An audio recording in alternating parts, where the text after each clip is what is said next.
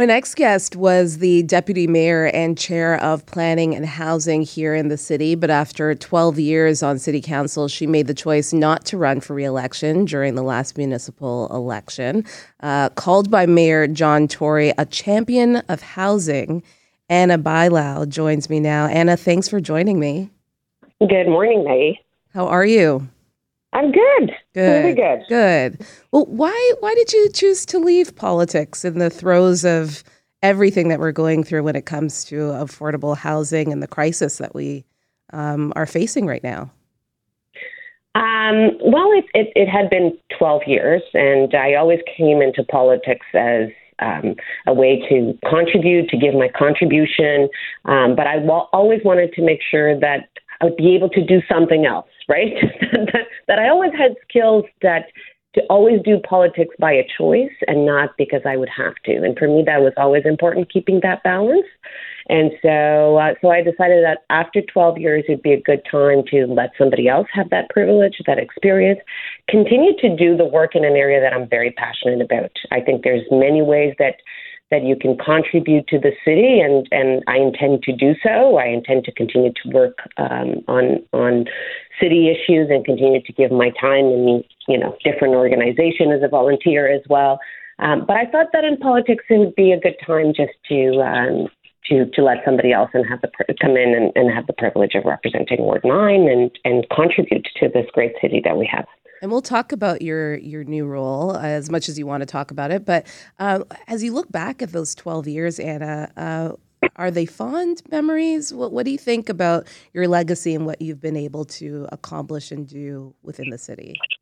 There's definitely hard times. Yeah. When you deal with an issue such as housing, for example, that is such a complex issue, and it's been around for a long time. Shortly after I started, somebody gave me a copy of an ad that was posted in the Toronto Star back in the 40s. I think it was 45 or 47 or something like that. But it was the mayor of the time advertising that because there was no housing for people not to come to Toronto. It was a public notice. Back in 44, it was. And they said, listen, this is a tough issue. It's been around for a long time. Sometimes it gets better. Sometimes it gets worse. But it's a tough issue. And it's a tough issue because it's also so connected to the well-being of the individuals and to the well-being of our cities. And sometimes it's not recognized as such. So you're going to have good times and bad times. And it's true. We had some amazing times, when we were able to secure funding to repair TCHC, or we changed from selling land in Toronto to just the cash to instead use it to create affordable housing. When we created the modular housing, that feeling of speaking with the residents that some of them had been on the streets for 1 year, 2 years, it's a great feeling. But then you also have the really bad moments when you have somebody in front of you that has been on the waiting list for 6 years, 7 years, 8 years, and they're desperate. They're telling you their life story, and even though you're working so hard, you can't put them ahead of the other people, and there's a huge waiting list, and there's still that struggle, and it's so hard. It was some of the toughest moments to have to say, listen, I understand. I get it. I'm trying to deal with this. But right now, I cannot do anything. I cannot put you in front of the other, 50,000 people, 50,000 families that are waiting for affordable housing in the city. And it's tough. It's frustrating. So there's definitely been tough moments. But I think that at the same time, I would get energy and motivation to work even harder when I had some of these moments. Yeah, and I think, even you talking about that newspaper clipping shows that housing is this historical issue that always comes to the surface in this city. You're now... Go ahead. And then it depends a lot on how governments deal with it, right? Yeah. So we had a huge national program right after the Second World War, right? It was huge. The constructions, a lot of the small bungalows, 800 square feet that we see in the city, which used to be even parts of the suburbs of the city, they were responses to the housing crisis that we had at that time. A lot of the apartment buildings, it was a response to the lack of rental that happened, and that the boom that was happening in construction of rental in this city in the 60s and the 70s. And thank God it did, because it's still sort of the rental that we have in the city. So can we respond with the same determination right now? And I worked on this issue for the 12 years that I was at City Hall. And one thing that is good is finally all three orders of government are calling it a crisis, and all are starting to take action on it. So that's a good sign. But I still feel that we're not treating it as the crisis that it is, to be honest with you. Yeah. Tell me about your new role. You're now the head of affordable housing and public affairs at Dream, and how this hopefully keeps you in that same trajectory of making changes where we need to make changes. So one of the things that became very clear in my role is that at City Hall was that, to deal with this issue, you need all three orders of government, because different aspects of legislation and things that impact the housing availability and production affects three orders of government. You need the nonprofit sector, because they have skills to deal with some of the communities and some of the issues in social housing that nobody else has, to be honest with you, and the ingenuity. So you need a strong nonprofit sector, and you need the private sector. You need the private sector to be part of the solution, especially at the point that we are, where we actually need action, not only in the deep affordable housing like it was a few decades ago. We need action all along the housing spectrum, because we are a city today that if you're a nurse coming out of school and you're desperately needed in our hospitals in downtown, probably going to have a really hard time affording your home. Yeah.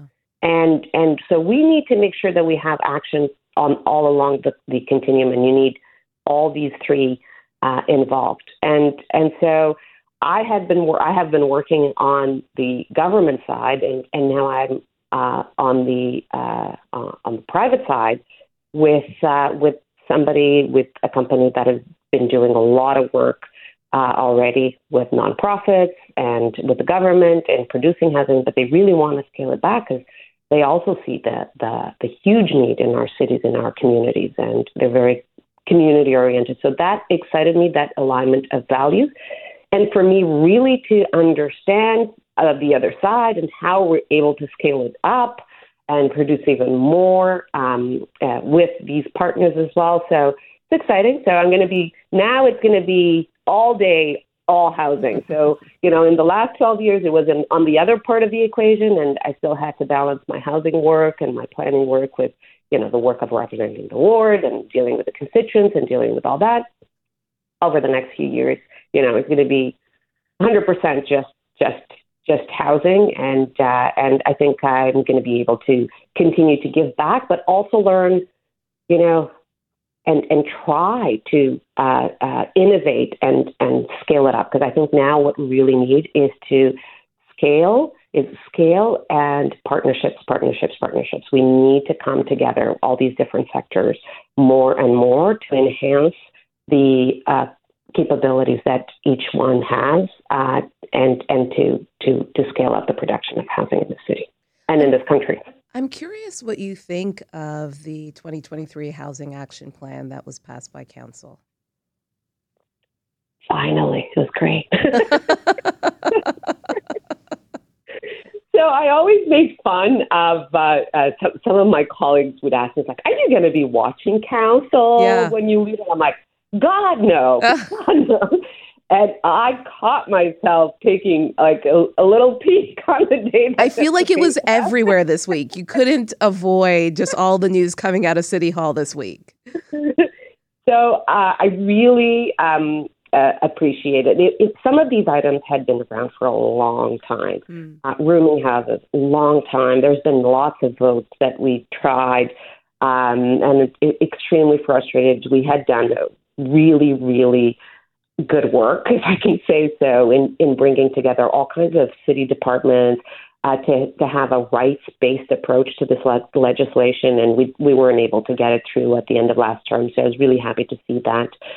This idea that, we need to end exclusionary zoning. Sometimes people think about zoning as, this thing that is going to, allow you to build, and how to build, but it has such profound social impacts in the fabric of our city because it is excluding certain people from living in certain neighborhoods. Yeah. And we don't think of Toronto and Canada as something like that, but that is happening. And if we don't change, you're going to have a completely different city in a few decades, a very segregated city that I don't think people envision when we talk about Canada and when we talk about our values. And I think we need to deal with that. So there's obviously the economic issue of it and people being able to afford the homes, but it's also all that the social consequences that come with that when we talk about mixed communities, the importance that it has on the social fabric, right? On kids, learning from each other, learning the struggles of somebody that is maybe, doesn't have their parents don't have the income that they do, and learn about the struggles. But at the same time, the other kids looking at them and seeing some opportunities and aspiring to see some opportunities. Right. All that is really important. And if we don't deal with some of this exclusionary zoning and allow for all kinds of, what we call the missing middle, the fourplexes, the small apartments into our neighborhoods, pretty soon you're only going to be able to have in our neighborhoods people that are able to afford $2 million, $3 million homes. Yeah, I want to hear what you have to say about the Greenbelt, but we're going to take a quick break, Anna, and we will be right back. We're talking with Ana Bailao. She is the former deputy mayor and chair of the Planning and Housing Committee. We'll be right back. We're back with former deputy mayor and chair of Planning and Housing, and now the head of Affordable Housing and Public Affairs at DREAM, Ana Bailao.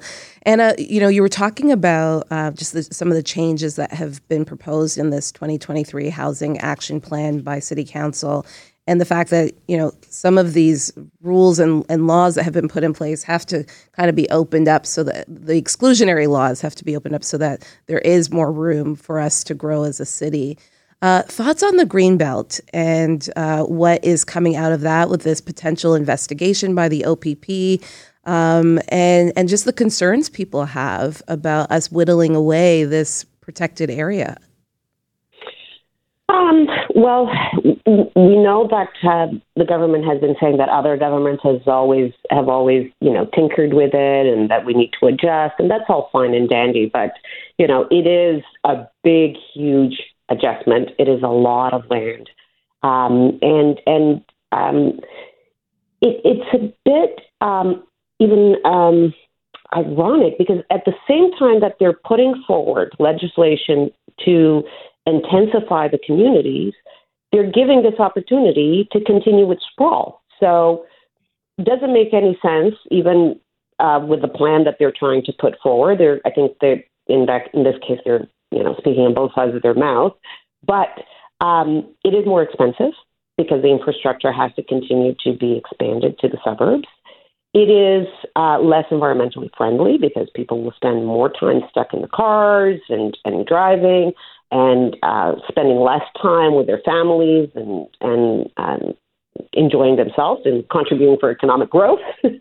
And we know that these are some of the lands are agricultural lands, and we all know price of food, how it's being affected, how our climate is being affected. We've all felt some of the crisis. So I don't think this is the way to go. I think that there's a lot of questions. I think the investigation, clearly, I'm sure that this is something the government is not looking forward to, and they probably want to get it in and out and done as soon as possible. I know that any politician would want that. So we'll see what the OPP will say. But everybody that I talk to I think that there's that feeling out there that it's like, there's definitely a lot of coincidence, let's put it this way. Yeah.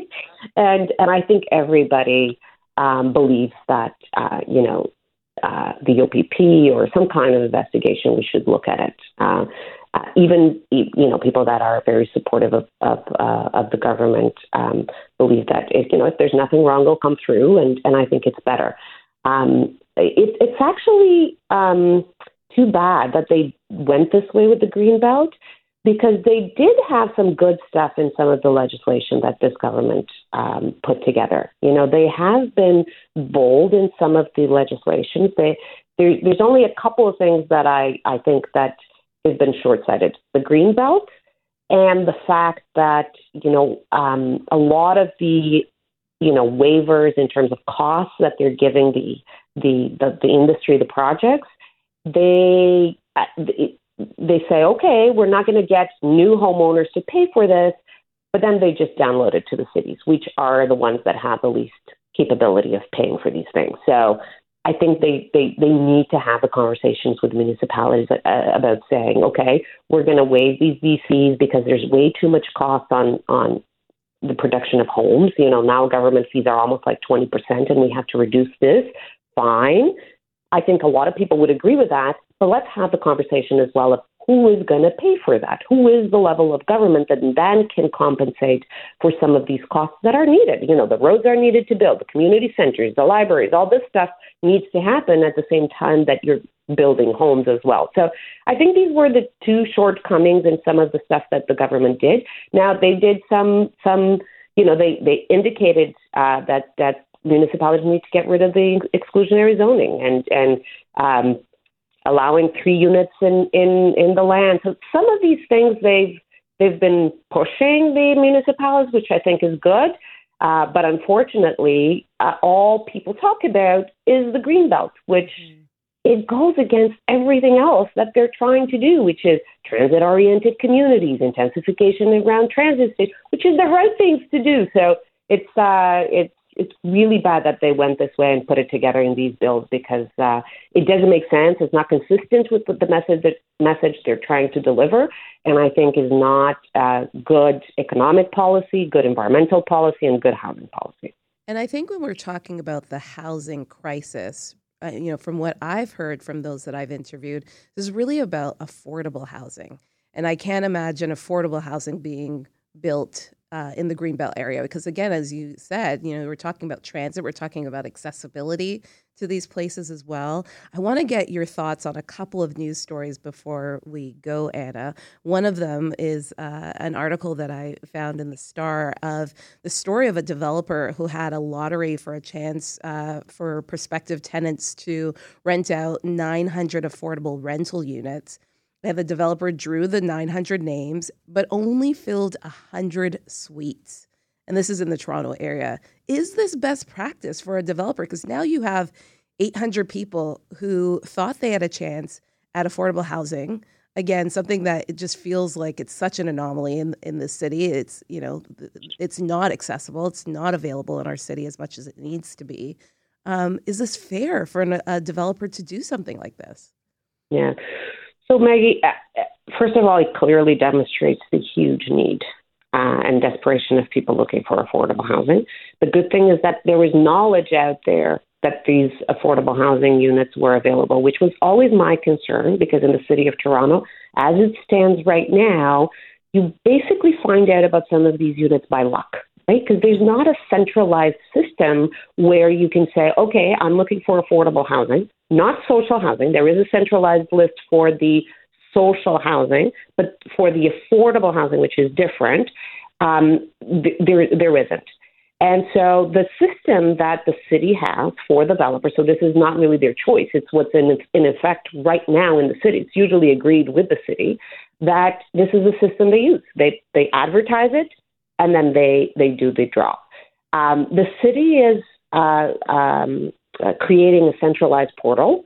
It was approved at the end of last term, I think in June, that all these affordable housings are going to be on a centralized portal, and people are going to be able to go and see it. Like you see on the viewit.ca, if you're looking for an apartment in the city, eventually you're going to have that opportunity.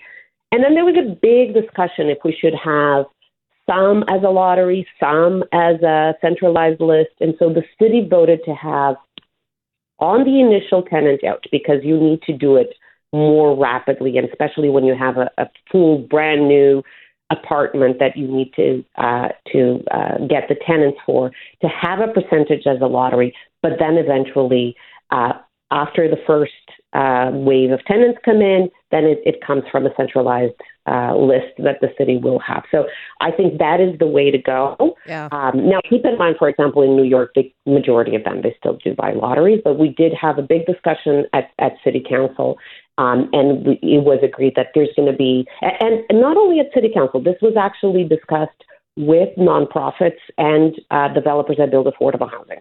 Okay. And it's funny because the survey was done and it was 50-50. 50% said do a lottery, some, because there's benefits and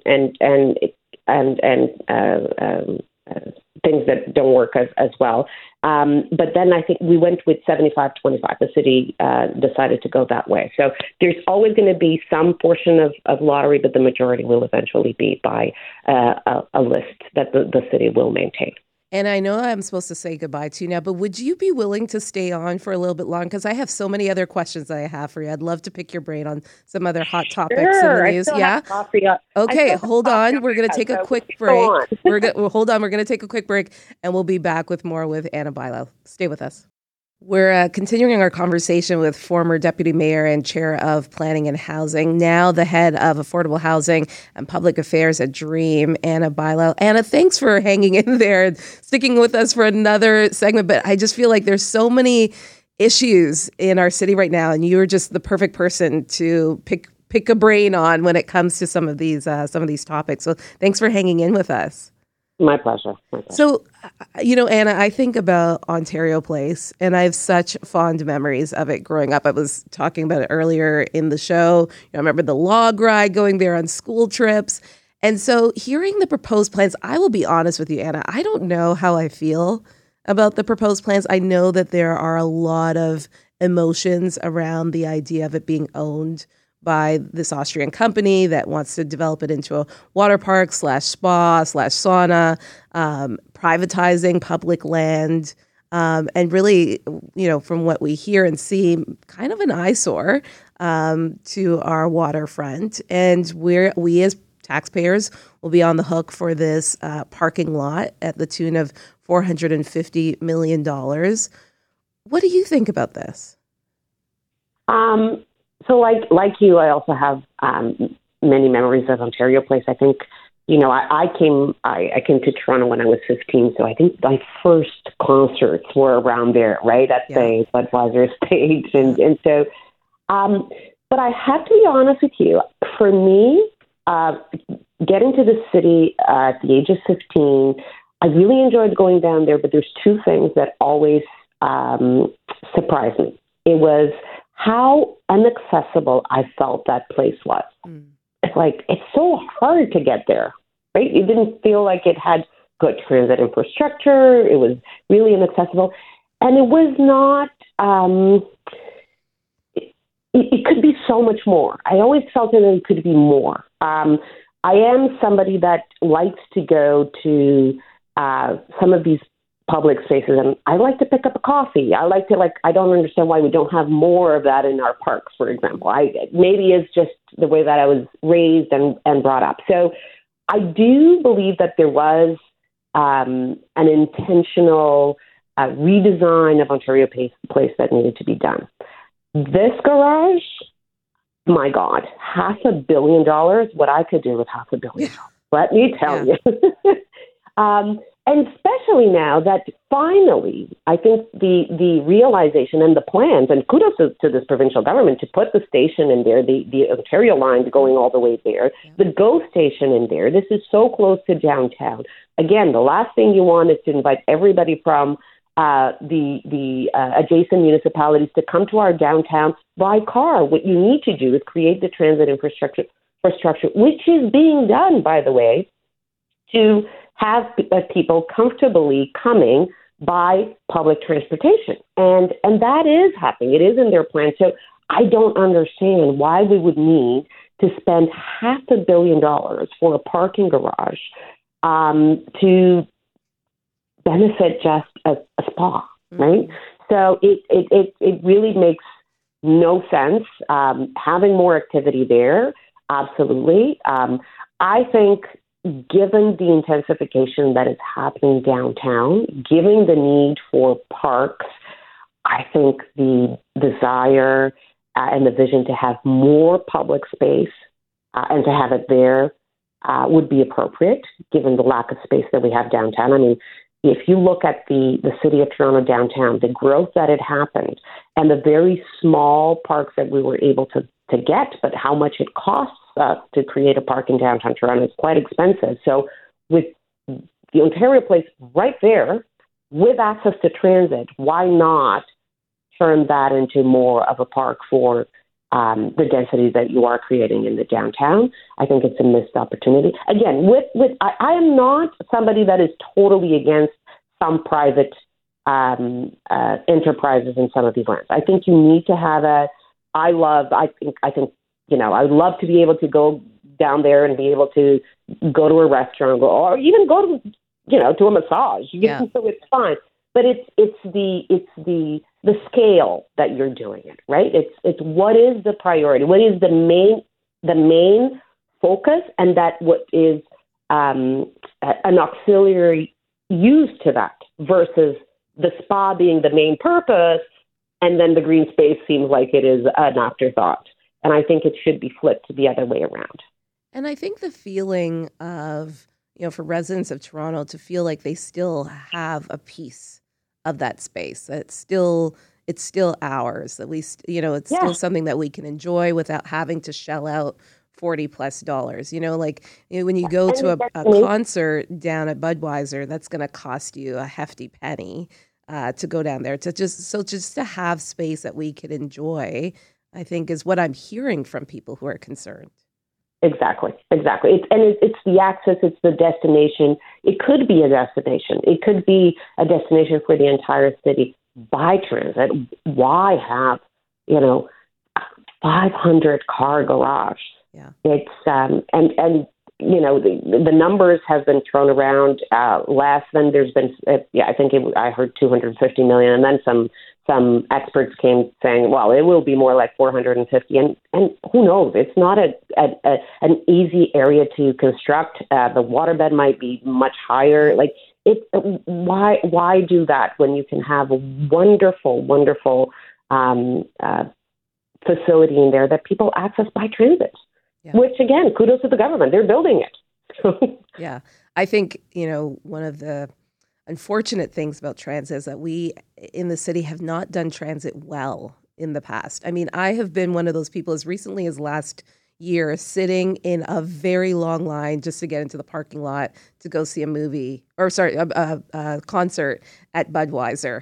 And so I understand that the parking situation is real in that area, but I do agree with you. Spending close to $500 million on parking is not the solution. But I think there needs to be, if we're going to do transit, we need to do it well so that people who live outside of the city who want to come in, it's also accessible for them. I think that it was not the problem of doing it well. Yeah. Worse than that is that we didn't do it at all for many decades. Yeah, that's true. And now we're completely trying on this catch-up mode that we're trying to catch up to all the density, the growth that the city is having.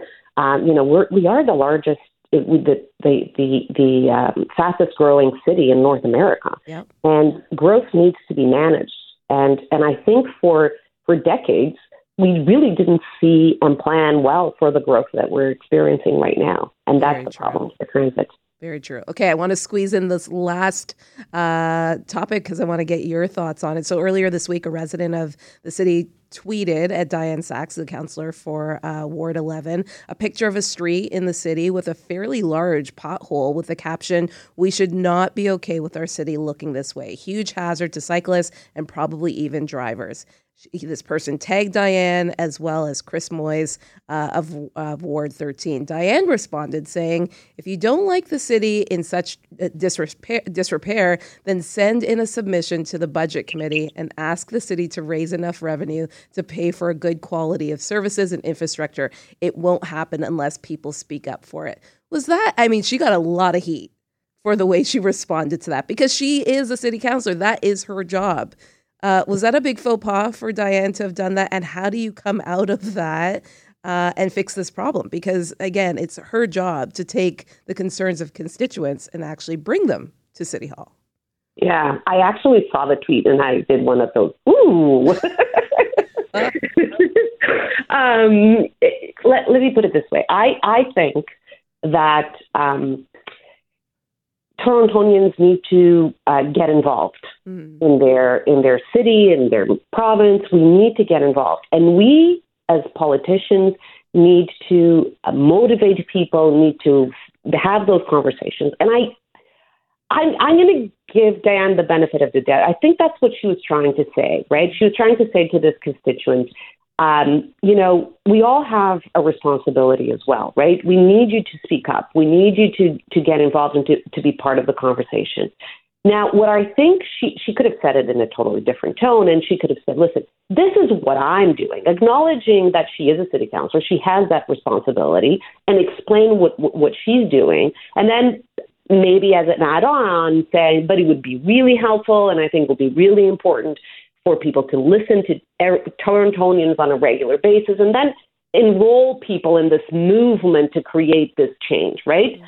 But not abdicate from her role and her responsibility as a city councilor. And I think that she, it's really hard. It's 140 characters. So she just went for your responsibility and what you need to do and missed everything else. And so it came out as a little bit abrupt, and I think that's how people took it.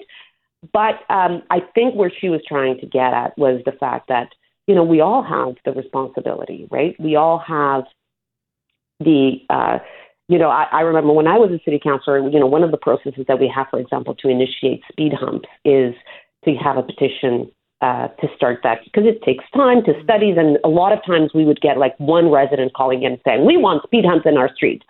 And we would start the process, spend staff resources, and then it gets completely shut down by everybody on the street. And so the intent is to have that resident, have you talked to your neighbors? Is this something that, more people in the street want? And very often when we would say to the residents, you need to initiate a petition, have you talked to?